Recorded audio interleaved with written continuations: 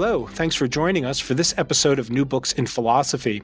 I'm Robert Talisse. I'm professor of philosophy at Vanderbilt University. I co-host the program with Carrie Figdor. Carrie is a professor of philosophy at the University of Iowa. My guest today is Henry Richardson. Henry is professor of philosophy at Georgetown University. He specializes in moral, political, and legal philosophy. He has a new book titled Articulating the Moral Community Toward a Constructive Ethical Pragmatism. It's newly published with Oxford University Press. Now, even those among us who think that morality is rooted in timeless normative truths will nonetheless incline to acknowledge that the overall moral fabric that binds us to one another is subject to renovation and alteration and maybe even innovation of various kinds. To take a simplistic and maybe limited example, the advent of the internet has occasioned the need to coin a host of new moral concepts that are attuned to all the new ways in which people are able to treat one another. Maybe it's easiest to think of the ways in which we're newly able to treat each other badly. Think about terms like trolling and doxing and poing and these sorts of things. These are new concepts that have been introduced into the moral vernacular for the sake of identifying novel kinds of moral bad treatment or maybe even wrongdoing. That our moral vernacular expands in these ways, I think, is pretty obvious. But there's a distinct question concerning how these innovative concepts become authoritative.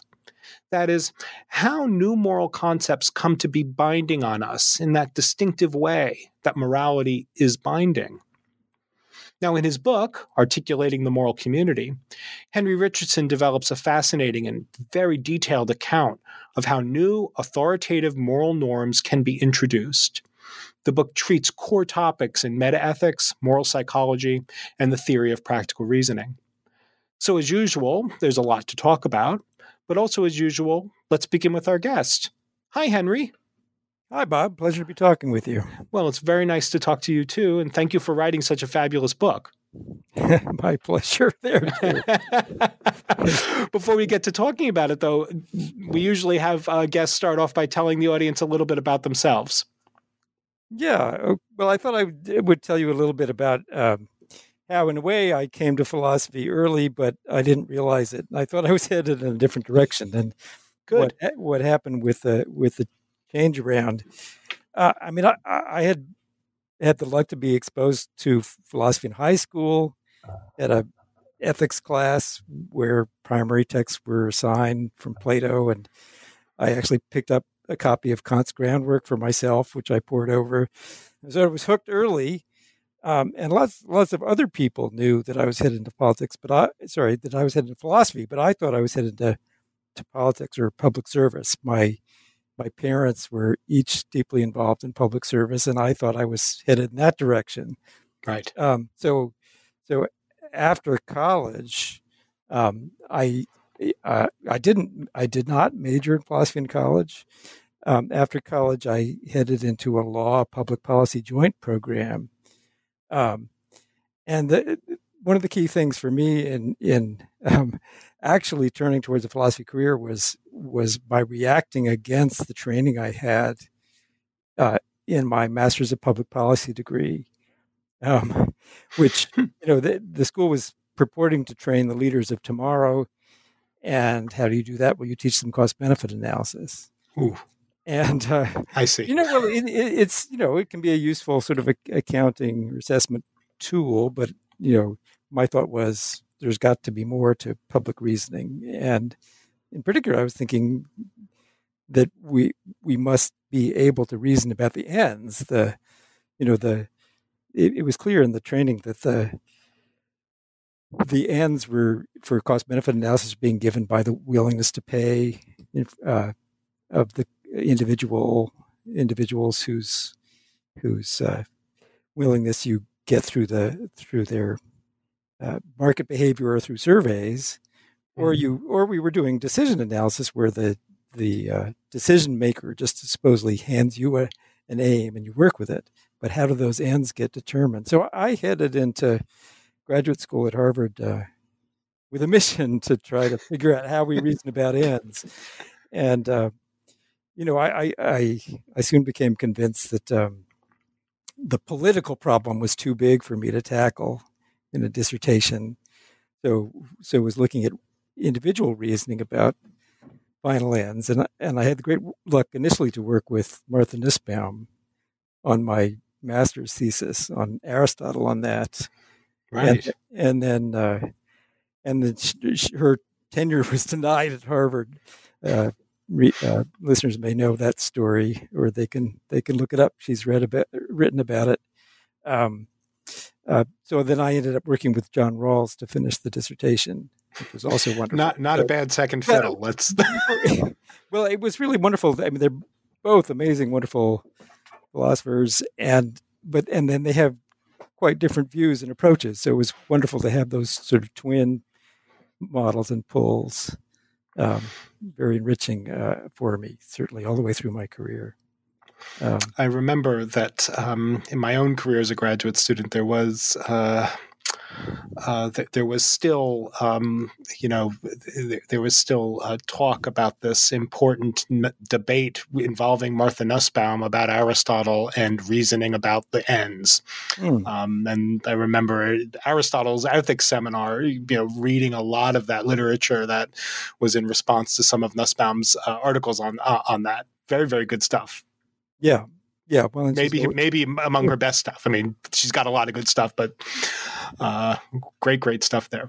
Yeah, and she's always been good at being provocative and provoking new insights in people. So that was, and it was great to have her mentorship in that, and then and since.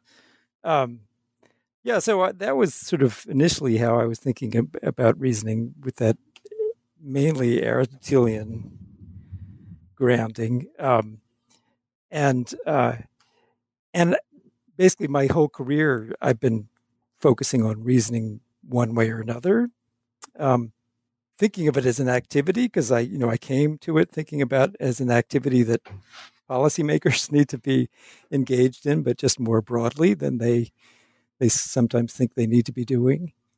And then I did get, eventually, after doing a first book on individual reasoning, I eventually got back to democracy and democratic reasoning. I think it was sort of in that phase I got interested in what I call, or what I then called anyway, normatively fruitful procedures where some new normative content can be constituted. I was seeing that as sort of Rawls talks about pure procedural justice, right, where the procedure fully constitutes what's just, and then the perfect or imperfect, where there is a separate independent answer what's just, and the procedure gets at it either perfectly or not. And I just thought there was this intermediate possibility. I do think there's an intermediate possibility where the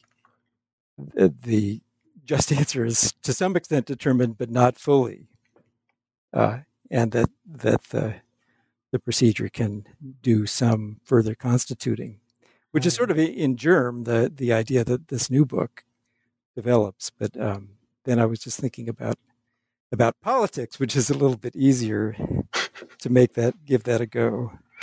So, can I ask just an additional question about the development of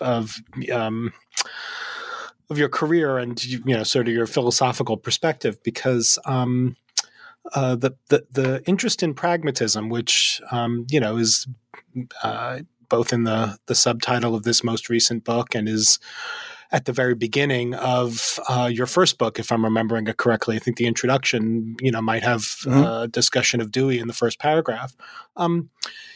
Just for my own curiosity, maybe the curiosity of some of the listeners, maybe not. But so where did the pragmatism interest come from? I owe it to Hilary Putnam. So Hilary Putnam was on my dissertation committee.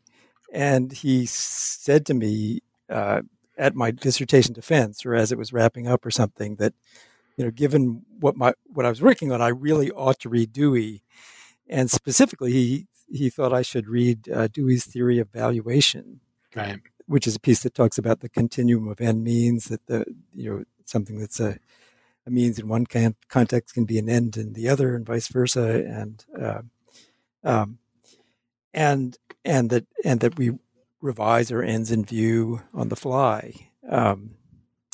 So that's been my touchstone for thinking of myself as a pragmatist, is this theory of valuation piece of Dewey's. Right. Which oddly, that little monograph oddly had its origins in the book series run by the logical positivists. Right. The same series as Kuhn's Structure of Scientific Revolutions. Yeah. That's right. So, is it okay to start talking about your new book? Is that all right?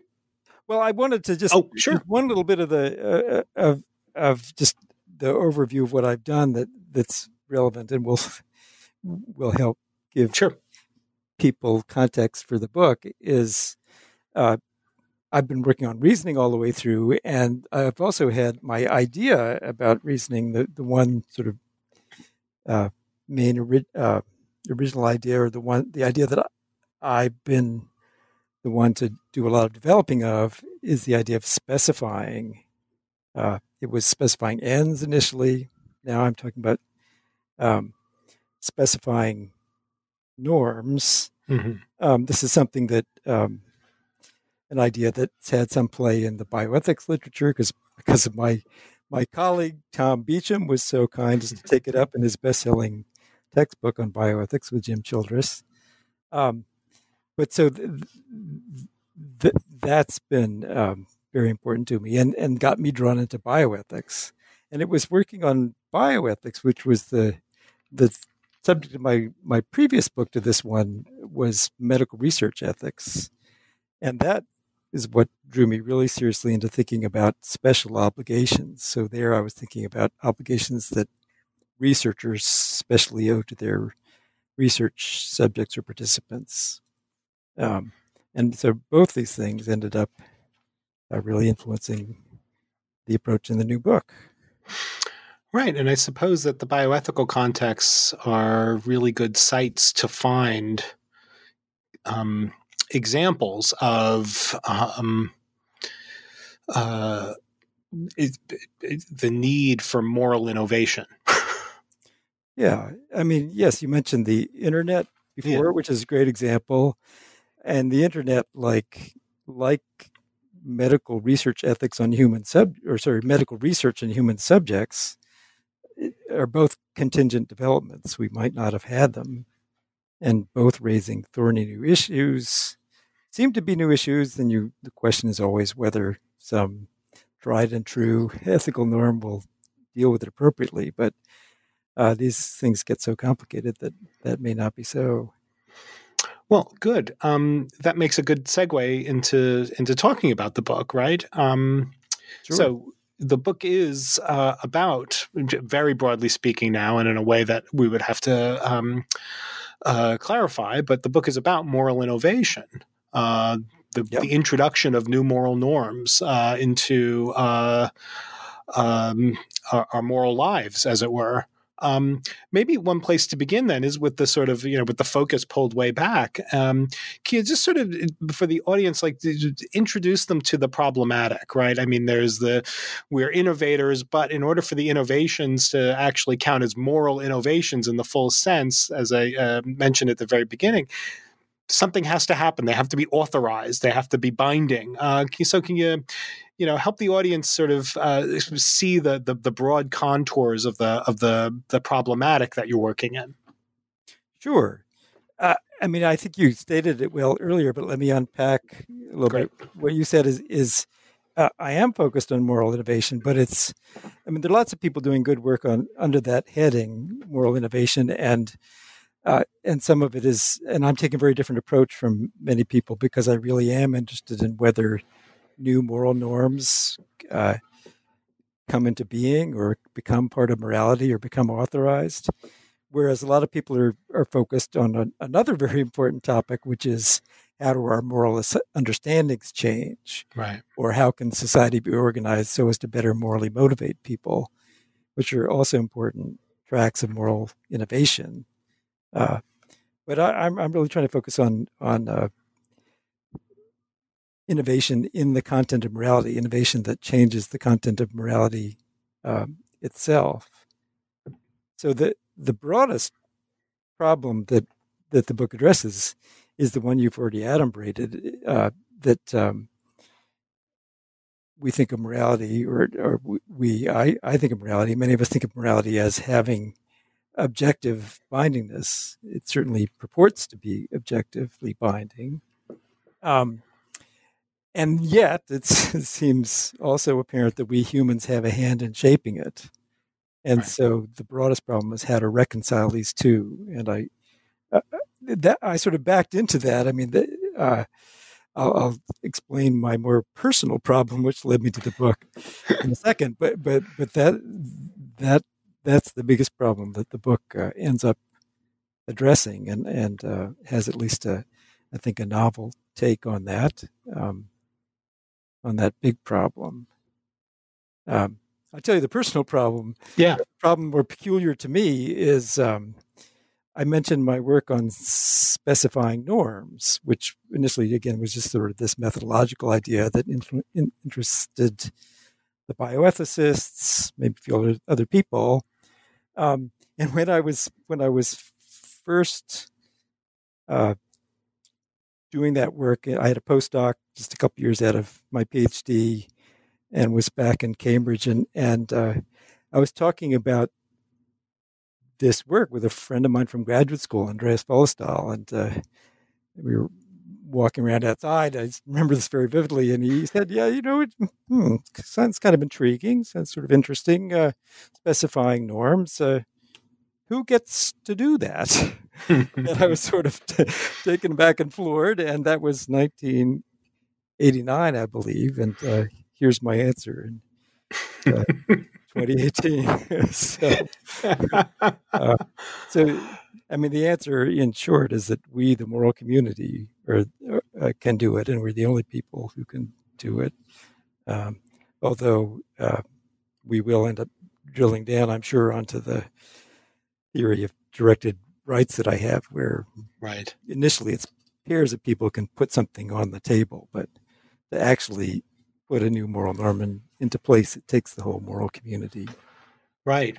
So why don't we, again, as a sort of lead up, because the view that you have of the actual process and involving 3 steps and 3 stages, we want to make sure to get to that. But I really appreciated one of the early discussions in the book.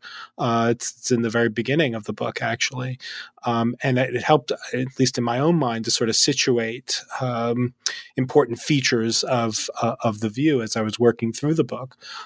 So early in the book, you do have this discussion of sort of like what the role is of moral theory, right? What's the practical point or purpose or objective of moral theorizing as such? And I take it that that's part of the ethical pragmatism part of the resulting account of moral articulation. Can you tell us a little bit about those thoughts? I mean, it was it's a short part of the story in the book, but I thought it was very, very helpful.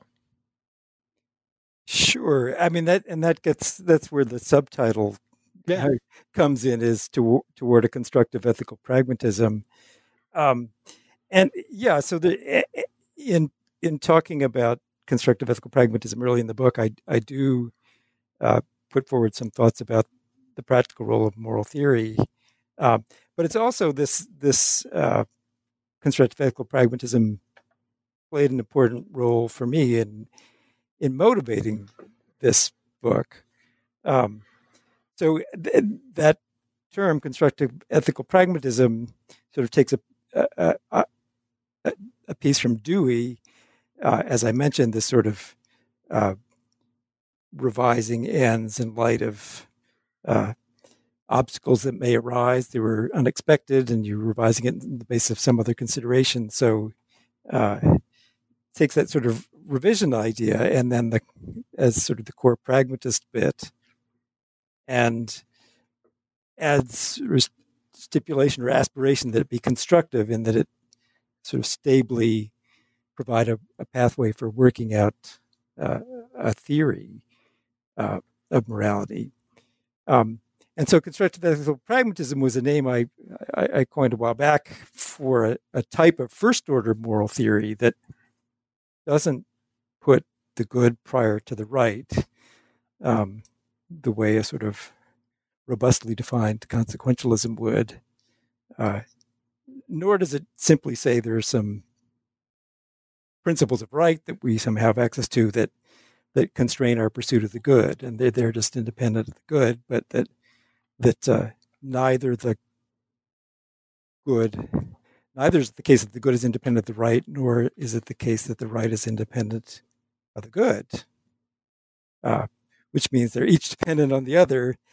And as I had suggested a long time ago, each is revised in light of the other.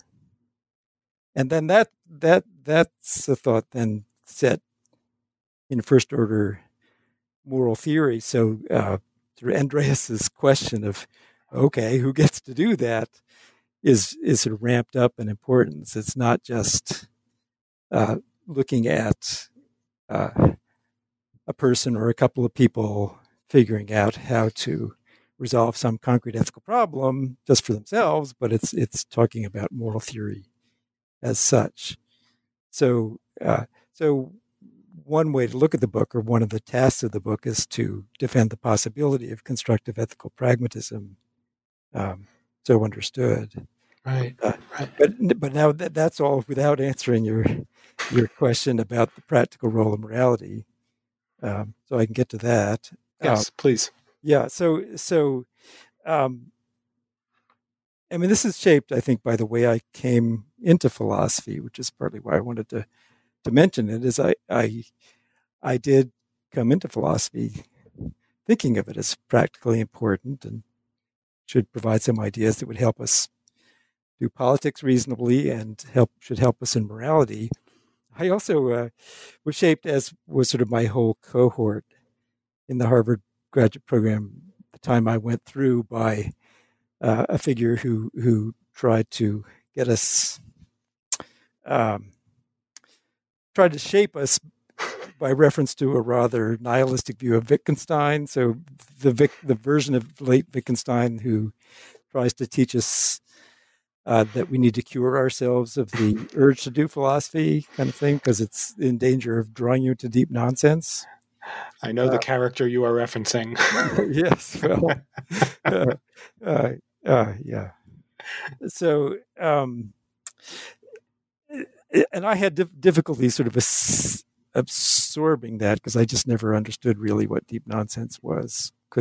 That was sort of, I was the annoying student who raised a hand at the end of the semester and said, you've been talking about this all semester, but I still don't understand what it is. Anyway, but there was sort of there's a aspect of that Wittgenstein that has stuck with me, and maybe it's some aspect of what was being talked about. It's summed up in his slogan about, or his late statement that if you want to walk, you need friction, right, back to the rough ground. And I don't know how I don't know how I would think about this in other branches of philosophy. But in the case of ethics, I like that thought. And the way I concretize it is to think that, there is always a danger, I think, in philosophy of our wheels spinning in the void. There's sort of too many degrees of freedom in the problems we face, because we have such good different ways of coming up with distinctions. We can always think our way outside of any difficulty. But ethics purports to guide practice, and I think what provides the friction it needs to prevent itself from becoming nonsensical or vain enterprises is the guiding of practice, the importance of guiding practice. So, I mean, I think that's important generally for ethical theory, and that's the kind of practical role for moral theory I talk about early in the book is that moral theory is important in various ways, but the first order moral theory should be capable of guiding our practice. Right, and I guess also just to highlight what I suspect you think is just sort of the flip side of that kind of statement, that the theorizing not only has to guide our practice, but the theorizing also emerges out of a kind of confrontation of certain kinds of practical obstacles, problems that call for a kind of moral reflection as sort of part of the way to handle them. Is that right? That's right, and that I think that's all connected with the guiding pragmatist idea that things are revisable in light of each other, Right. that we're working in the middle of things, and there's no sort of external touchstone, and we just yeah. Great. So yes, we're not starting with the abstract either. It's not like theory has this practice independent starting. Certainly not for moral theory. Right. And there's kind of slipperiness to the idea of action guidingness or practice. Action guidingness is often used in moral theory. Theory is often said to be action guiding just because it, in principle, generates a definite ought for each situation. Right. Well, and that's in principle, but I sort of want to know. So I didn't use that term action guiding. I used the term deliberation guiding, which I think more suggests that whatever moral theory does to help us in practice, it needs to be done in a way that we really can take it up in deliberation, that it can help organize our deliberation. And the fact that it could, in principle, given enough time to calculate enough information or whatever, give us guidance. That to me is not so interesting. Right. Yeah. And, sometimes this comes up in political philosophy as part of the ideal, non-ideal theory debate, which is connected to a similarly named debate in moral philosophy. And sometimes the term action guidingness is just deployed as a way to describe a theory that just is, is ready to tell you what to do, rather than a theory that explains how to connect the input and the output. Right. Right. A theory, yeah. What I sort of want to recommend people work on is theories that help people figure out what to do. Right. Let's the animating sort of one of the animating sort of motives for the book goes back to another challenge, not a challenge from your friend from graduate school, but a challenge that comes ultimately from Michael Thompson. You call it Thompson's challenge. It has to do with the possibility of a universal moral community, because as we said a few moments ago, right? If these new moral norms or these moral innovations are to count as moral, at least in the proper sense, they have to be binding in a distinctive kind of way, and that means binding in a way that doesn't just bind you or me in some contingent sense, in the way that some other kind of deal or bargain might, but it binds members of the moral agents as such, or something similarly strong. Can you tell us a little bit about the Thompson challenge?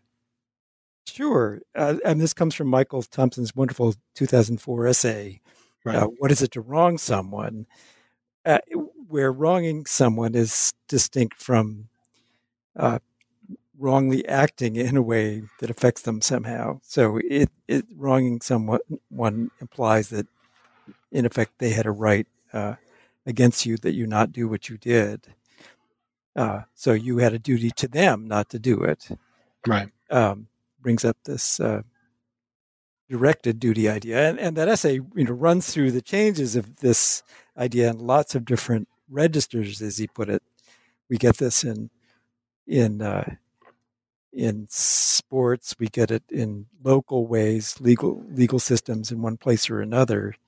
Um, and these other sort of smaller normative systems, they don't face the challenge. The challenge arises for morality, understanding morality as I would, and I think it's not so controversial. Morality purports to be universally binding, to bind all agents. So a moral norm is something that applies to all agents.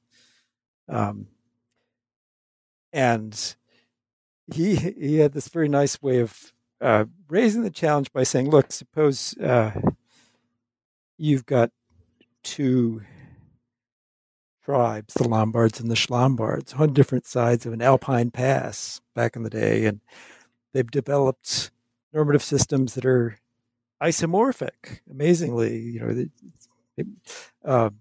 same in content, but but they basically haven't been in contact. So it's just a completely different provenance and effect of these normative systems. Is that wouldn't suffice for you to say that the Lombard and the Schlombard are members of or bound by the same normative system. So what does it take? Was the challenge. And in that old essay, went through various ways you might answer the challenge, but none of them really emerges as terribly successful. In his assessment, maybe he sees some promise in the one he labels Aristotelian. I don't know. Right. So I'm sorry. Yes. Well, I don't know. I mean, I don't know if it's worth going into the details of those, but right. But it is the Thompson challenge then is a sort of maybe a more specific articulation of the worry about how when the sort of more local site where new norms tends to emerge and the sort of everyday interactions between very specific agents in light of some very specific challenge that they've got to work out together. How does any agreement struck at that very local level ever reach the level of being a properly moral norm in the sense that it's binding on everyone rather than these two particular people, or in the Thompson case, the two particular tribes that may, at some point have some sort of minor interaction. Is that right? Yeah, and as I telegraphed the main answer to the question of how new normal or who can introduce new moral norms earlier is it's only the moral community can, and it can only do that if it's really acting in a way that's embracing all persons. So from that angle, the moral community can. How can the moral community do anything? Right. How can the moral do anything? That's really the main question that the body of the book had to answer, and that's why the book is really as long as it is to explain how the moral community can sort of, in some sense, get together and do something. If it's the community of all persons, that took some explaining. Right.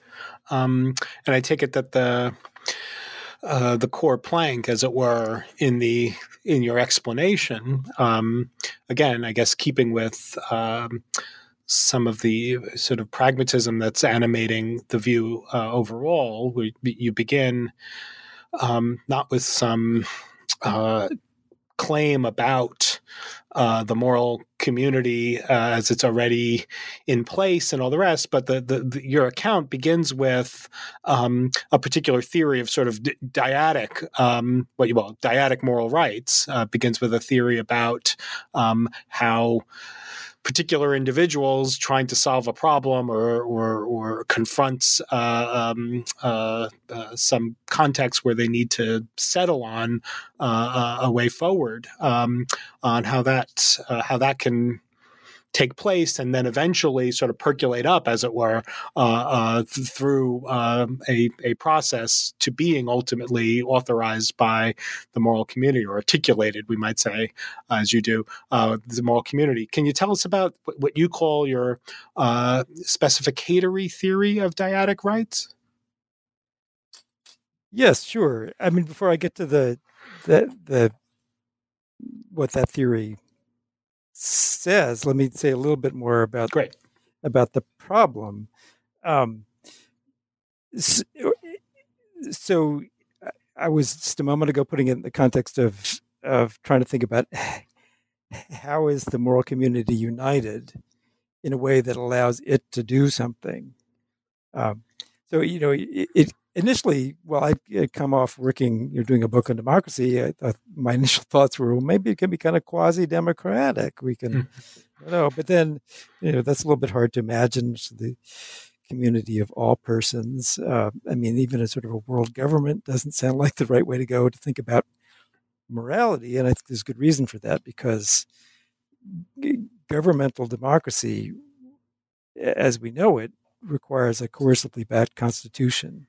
Right. And even though you can have, moral constraints on how democracies operate, it just sort of doesn't fit with the idea of morality to have morality itself have such a coercively backed constitution.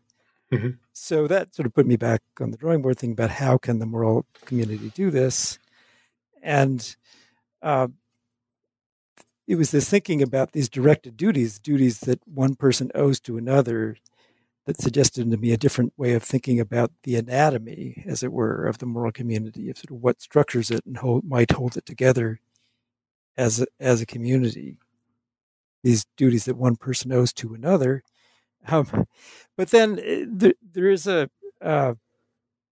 important theoretical difficulty, I think, that people face when theorizing about these duties to someone. That it's a cumbersome way of speaking and should come under our suspicion. Why bother to use it unless there's really a basis? Why not just say, so if I promise you we'll have this meeting to have this discussion, that means that I have a duty to be ready at the appointed time. And I have a duty, not to let you down. You'd be so disappointed, whatever. But what does it add to say, I owe this duty to you? Why not just say, I've got a duty to talk with Bob, where you're in some sort of direct or indirect object of the verb. Mm-hmm. So I really take that seriously, and sort of my generic answer is that it's worth talking about these duties to someone if and only if there's something that can really ground the correlativity that's often supposed to exist between person A's obligation to do something and B's right that A do that. So that if there's really some one fact that can ground those two things, directly or indirectly, then that would be sufficient basis to introduce this idea, because it's not, that correlativity is not an idea that would be come along. It wouldn't come along with just the idea of my having a duty to do something to somebody or for somebody. That makes sense? Yeah. No, that makes good sense. Yeah. And so that's what drew me into. So I was thinking about, what can be the anatomy, or what can start to structure the moral community, what can start to tie people together into a community. And I was thinking that the directed duties could be useful in that regard. And then that drew me into what's called theories of rights, often goes into that name, where you have like the will theory and the interest theory are the best known contenders. and where what they're grappling with in some way is these duties to someone. Although I think the interest theory, explains away that idea of well, right. duty, but the wheel theory it decently captures it, and it's I was mentioning the importance for the co-relativity of having one sort of grounding fact, and what grounds the idea that there's really a right that's correlative to the corresponding duty, that they're two sides of the same coin. And in the wheel theory case, you get that with H.L.A. Hart's idea that each individual is a small scale sovereign, as Hart put it, and so exercises control over the right. So, can waive the performance of a promise, for instance. But that's that argument back and forth between those views have been driven by counterexamples, and an immediate one that's run into there is, well, some right holders might not have that competence to waive, and so can you really capture the rights of those who lack these competences? So that was the space that the specificatory enters into, and now I should get to the specificatory theory itself, where so the power to waive is the power that the wheel theory focuses on as helping explain why there's something dyadic going on. And in my case, the specificatory theory of moral rights focuses, and this always weirded people out. They thought, this is well, wrong. Yeah, I was gonna. I'm one of them who's a little bit. Well, I don't know if I want to say skeptical. It struck me as a novel feature of the view. Yeah. So So you know where I'm going. So I say that this correlative, or directed duty exists just in case the duty holder has the power to specify what exactly ought to be done. And people say, no, that can't be right. It's the right holder that needs protection and everything. And so as it emerges in my discussion, I'm saying that the power is severely constrained by the objective moral facts.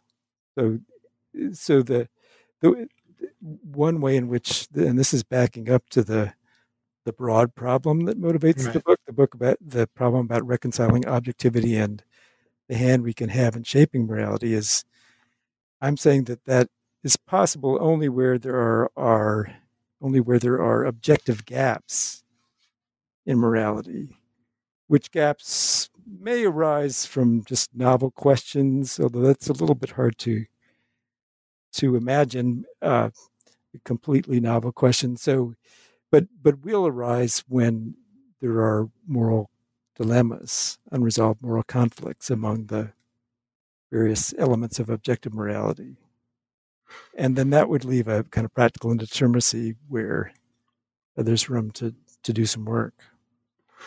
But this is really a question about clarification. I'm wondering how strong for the specificatory theory, this sort of requirement that the person who owes the obligation, has the power, the normative power to decide how the obligation, or the features of how the obligation is supposed to be discharged. Is it that is the claim that some level of indeterminacy is always present in these cases, and so the person who owes the obligation, in light of that indeterminacy, has the license or has the normative authority to settle the indeterminacy in one way or the other within broad constraints? I guess I'm still a little unclear about what what's motivating you for that novel piece that you say weirds people out. Good. So, so I want to say not has the power, because that may suggest sort of too broad a power, but has some power to specify. Got it. And the claim is that there's going to be some scope for specifying in any of these duties, even if it's a promise to return the money of a certain amount on a certain date or whatever. Maybe the specification in those cases would go to the defeating conditions that may apply. I see. That if I return the money, I know you're in this completely manic phase, and you'll just tear it up. And so I should refrain, perhaps.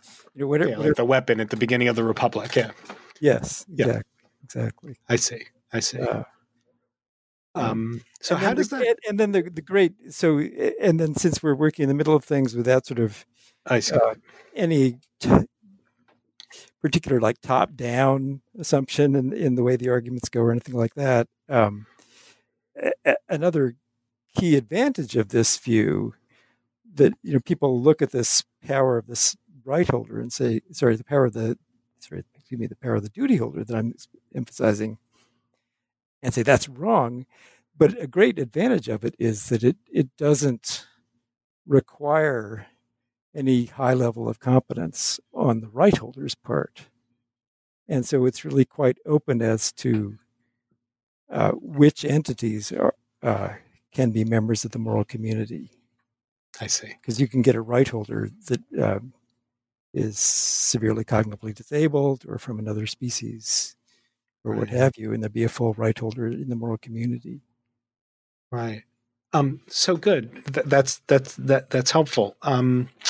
So the specificatory theory is supposed to be the first step in meeting this Michael Thompson challenge, and you lay out a 3-stage process by which a moral norm in the proper sense now, in the bona fide sense, can emerge out of this more local, two parties, whether they be two people or not, two parties, sort of, as you say in a couple parts in the book, sort of have to work something out intelligently.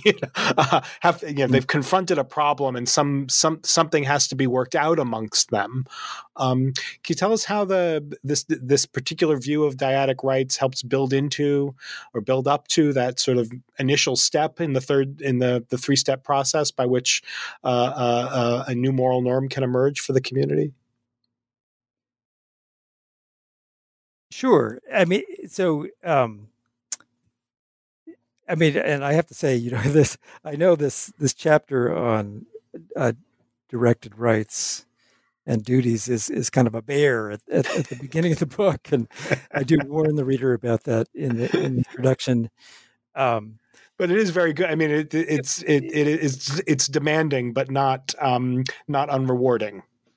Well, good. And the thing is, it's a twofer, so it provides a basis for characterizing the input stage, which I call this first stage of getting candidate new moral content on the table, and it also, as you say, answers Thompson's challenge. So the motivating idea for the specificatory theory in somewhat more detail is that or the argument for it invokes the idea of that. And here the special duties, special obligations come into play, that there are the multiple moral considerations, multiple moral goods that matter, and contingently through social practices, our social practices address some of these moral concerns to certain people, particular people, and then they become charged with protecting or respecting or promoting those moral concerns, especially, and it's when these special concerns are addressed to them or they're specially addressed to them that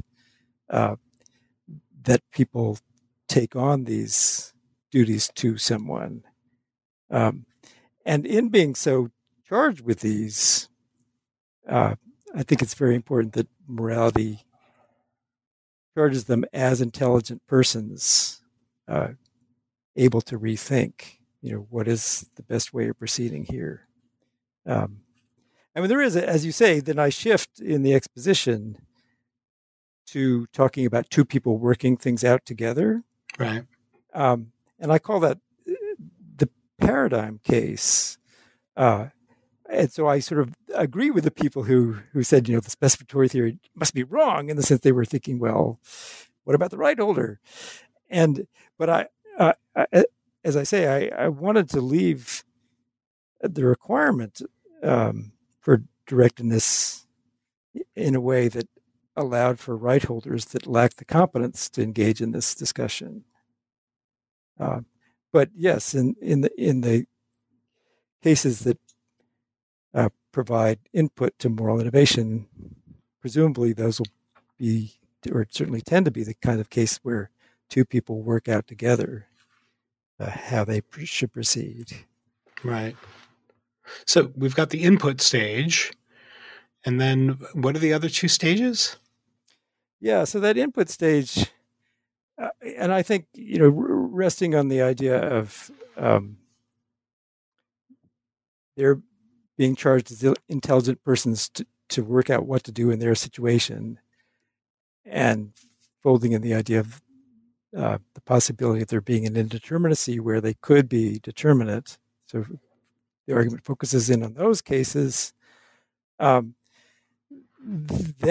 that's the real authoritative step, Right. that they have authority to work out for those indeterminacy cases what they ought to do with the two of them. But that's just the two of them, and that is a particular norm. It obviously lacks the universality of a proper moral norm, but the idea is that it gets a candidate on the stage. So 3 stages. The second stage is not so interesting, I think, or the idea is that it could happen that there is social convergence. Right. As like on a convention, social convergence, and everybody's saying, okay, yeah, we all go along with this new candidate norm. Maybe there, some space in which there are competing ones about how to deal with trolling or whatever, and it takes some sorting out of which one's going to emerge on that score. But I'm happy to leave that second convergence stage as largely just a de facto one, although I think it won't work as an overall contribution to moral authority unless it works not unjustly. Right. Or if it works fraudulently, that would, I think, defeat any authoritative moral result coming out of it. If it works coercively. Right. It would seem, it would just seem that the second stage is kind of just, maybe one way to put it would be the second stage is kind of just filling in the details of what it is for a new norm to be put on the table, right? It's that it's got a kind of sociological uptake, maybe. Yeah, okay. Yeah, but I guess I'd like to put it as sort of two ways of putting it on the table. So there's the initial putting it on the table that's authoritative, but authoritative only for the two people. Right. Good. And then there's the other way of putting it on the table. And then there's the way of putting it on the table for the society as a whole. That's right. And that's just sort of... That's the articulation stage, right? De facto. Right. Well, so the articulation, and I guess maybe this is worth saying, it hasn't come out yet. I like the fact that the word articulating in my title has a double meaning. And one deals with the problem I've already talked about at some length, or certainly enough length, is the issue of how does the moral community find its voice, in that we can't have a democracy-like constitution. Then how can it be that it can do something in a way that's proceeding as if it had a voice, at least? And then the other idea of articulating, I pick up from the you hear in robotics or or biologists talking about the skeleton of a grasshopper. One part can move independently of the other and allows these things to move. And that, I think, happens when you get this special addressing of certain moral concerns to certain people, that you get a kind of articulation of morality into parts, and then if I'm right that these dyads can introduce new candidate norms, then that's metaphorically a kind of they're moving independently in a way that might end up moving the whole. Right. So let me now ask the sort of broader, the broader question. This is among several concerns that come up with once the three-step process is on the table, once its sort of mechanics are described and I was about to say articulated by you. Once its mechanics are sort of laid out, can you say a bit about why you think that the overall picture is consistent with, and you say it's consistent with a moral realism? You don't have to be a moral realist. You're willing to sort of allow some of the more familiar meta-ethical issues about realism and various kinds of anti-realism. You sort of those can sort of let those chips fall where they may. Almost, you say. How is this view consistent with a moral realism, or also more broadly speaking, moral objectivity? Well, sorry, if you don't mind, it'll help to answer that to just say briefly what the third stage is. Oh yeah, I'm sorry. Go ahead. Right? Yeah, of course. So you get the initial input, authoritative, but just particularly so, and then you get this convergent stage, which spreads to the whole society. Which means globally. I mean, we're talking all persons here. So this obviously won't happen very often, but it can happen, and maybe did happen with promises, for instance, and then the third stage is a ratification stage, which is maybe normative but not authoritative, because there is no authoritative body that can speak. But it's in effect saying, coming to self-consciousness, we accept this, not as a kind of parliamentary act, but as a sort of coming to self-acceptance and reflective acceptance on the part of the moral community. So there is that broad and inclusive uptake, which maybe that will say something towards the objectivity. But the realism, I mean, I'm starting out just assuming that there are some objective moral norms, and then that they come into conflict and may leave some indeterminacies. But I do think what I'm doing is consistent with moral realism, at least. Well, so as long as there's full scope for letting the real moral principles that the realist has in mind take any form. So if they take the form that builds into the conditionals, that the world has taken such a path that a new candidate moral norm entered, and it became convergent and then was accepted, I have no quarrel with it. Right. I do think that especially the exercise of the moral power at the input stage is a very different kind of fact to have in the antecedent of such a conditional than a sort of circumstantial fact, ordinary circumstantial fact, because it is referencing a moral power. Right.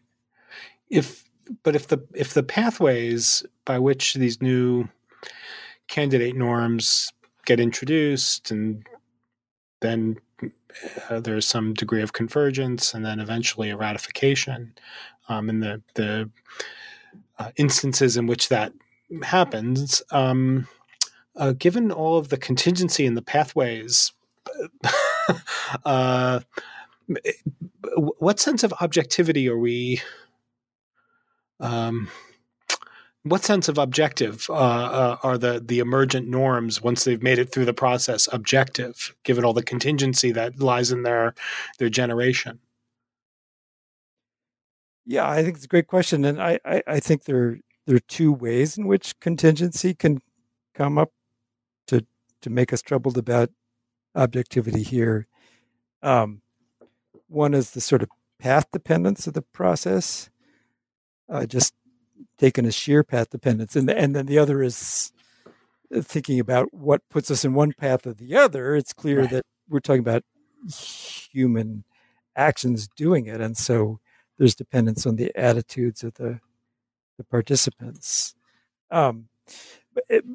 So there's clearly some. So taking the second one first, there's clearly some attitude dependence, but I think it's not that kind of attitude dependence that should trouble us. Or certainly, if we think it's important to reconcile the objectivity of morality with our having a hand in it, sort of the general problem stated at the beginning, it shouldn't trouble us. We just realize that there's going to be, morality isn't going to exist in a way that's independent of human attitudes altogether.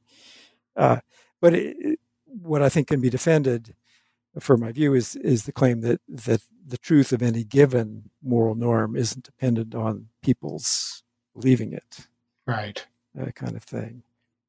And then the path dependence raises it's interesting questions about retrospective moral judgments, or about somewhat more metaphysically, if you contemplate different possible moral futures, where obviously in these cases, if there's the idea is that there's some discretion, and the discretion could be differently exercised at the input stage and could then take society on different paths. And so which way morality ends up depends upon these decisions that are not forced by morality. Right. And so I offer an account of objectivity that's maybe a little bit more pragmatic. That I think the important thing about objectivity and morality is it provides a basis that the theory being given provides, certainly does not disrupt, a basis for our agreeing reasonably, despite initial disagreement. And the thing is, or sort of where we have a disagreement, can we settle it reasonably?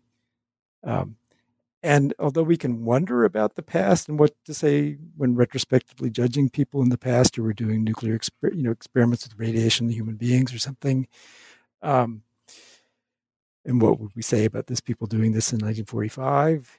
Right. Or we can wonder about what we think about the possibility of two divergent futures.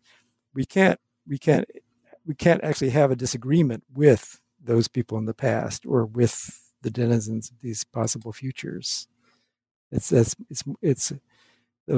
metaphysical puzzle and not a practical disagreement. I see. So it's another feature of the pragmatist, another pragmatist feature of the view that it is deeply, I don't want to say the word tethered in a disparaging way. It's connected to the actual sort of problem solving of real moral agents then.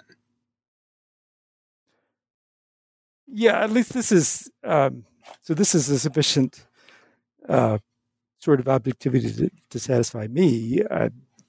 Different philosophers differ as to sort of how deeply a priori or metaphysical an account they want, but I explained at the beginning why at least for ethics, want something that's more tethered to the practical.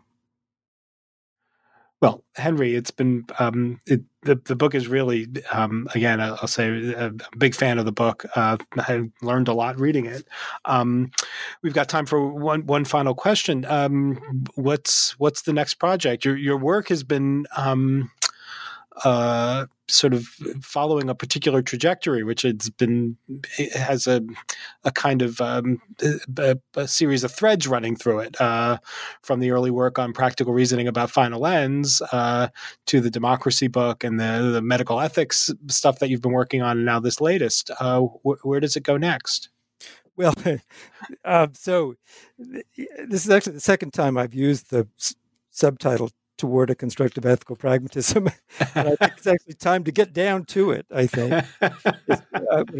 And the way I want to do that in my next project is pick up on an idea that comes up in the book just out, that I've mentioned, the idea of moral concerns being specifically addressed to certain people, as sort of there to them to look out for, and that raises the idea of a division of moral labor. And so I want to pursue this idea of a division of moral labor. I mean, you get that, like somebody I think who's alive to that is Rawls. Mm-hmm. So Rawls has there's a place where Rawls addresses an objection to his principle of fair equality of opportunity. He worries that someone will think it will give rise to a meritocratic society of a bad sort that creates just a new class system based on merit. Right.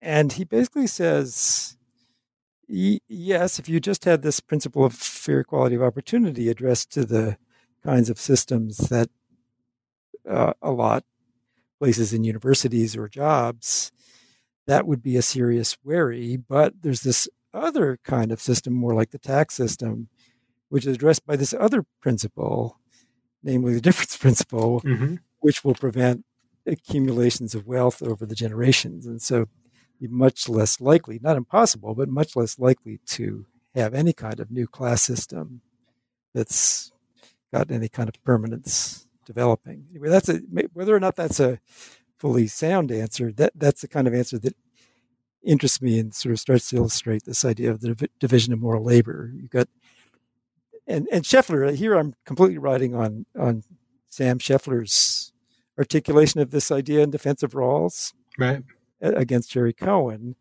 But what gets added in, given the picture from this book I just came out with, is the idea that the principles can be revised as we go forward.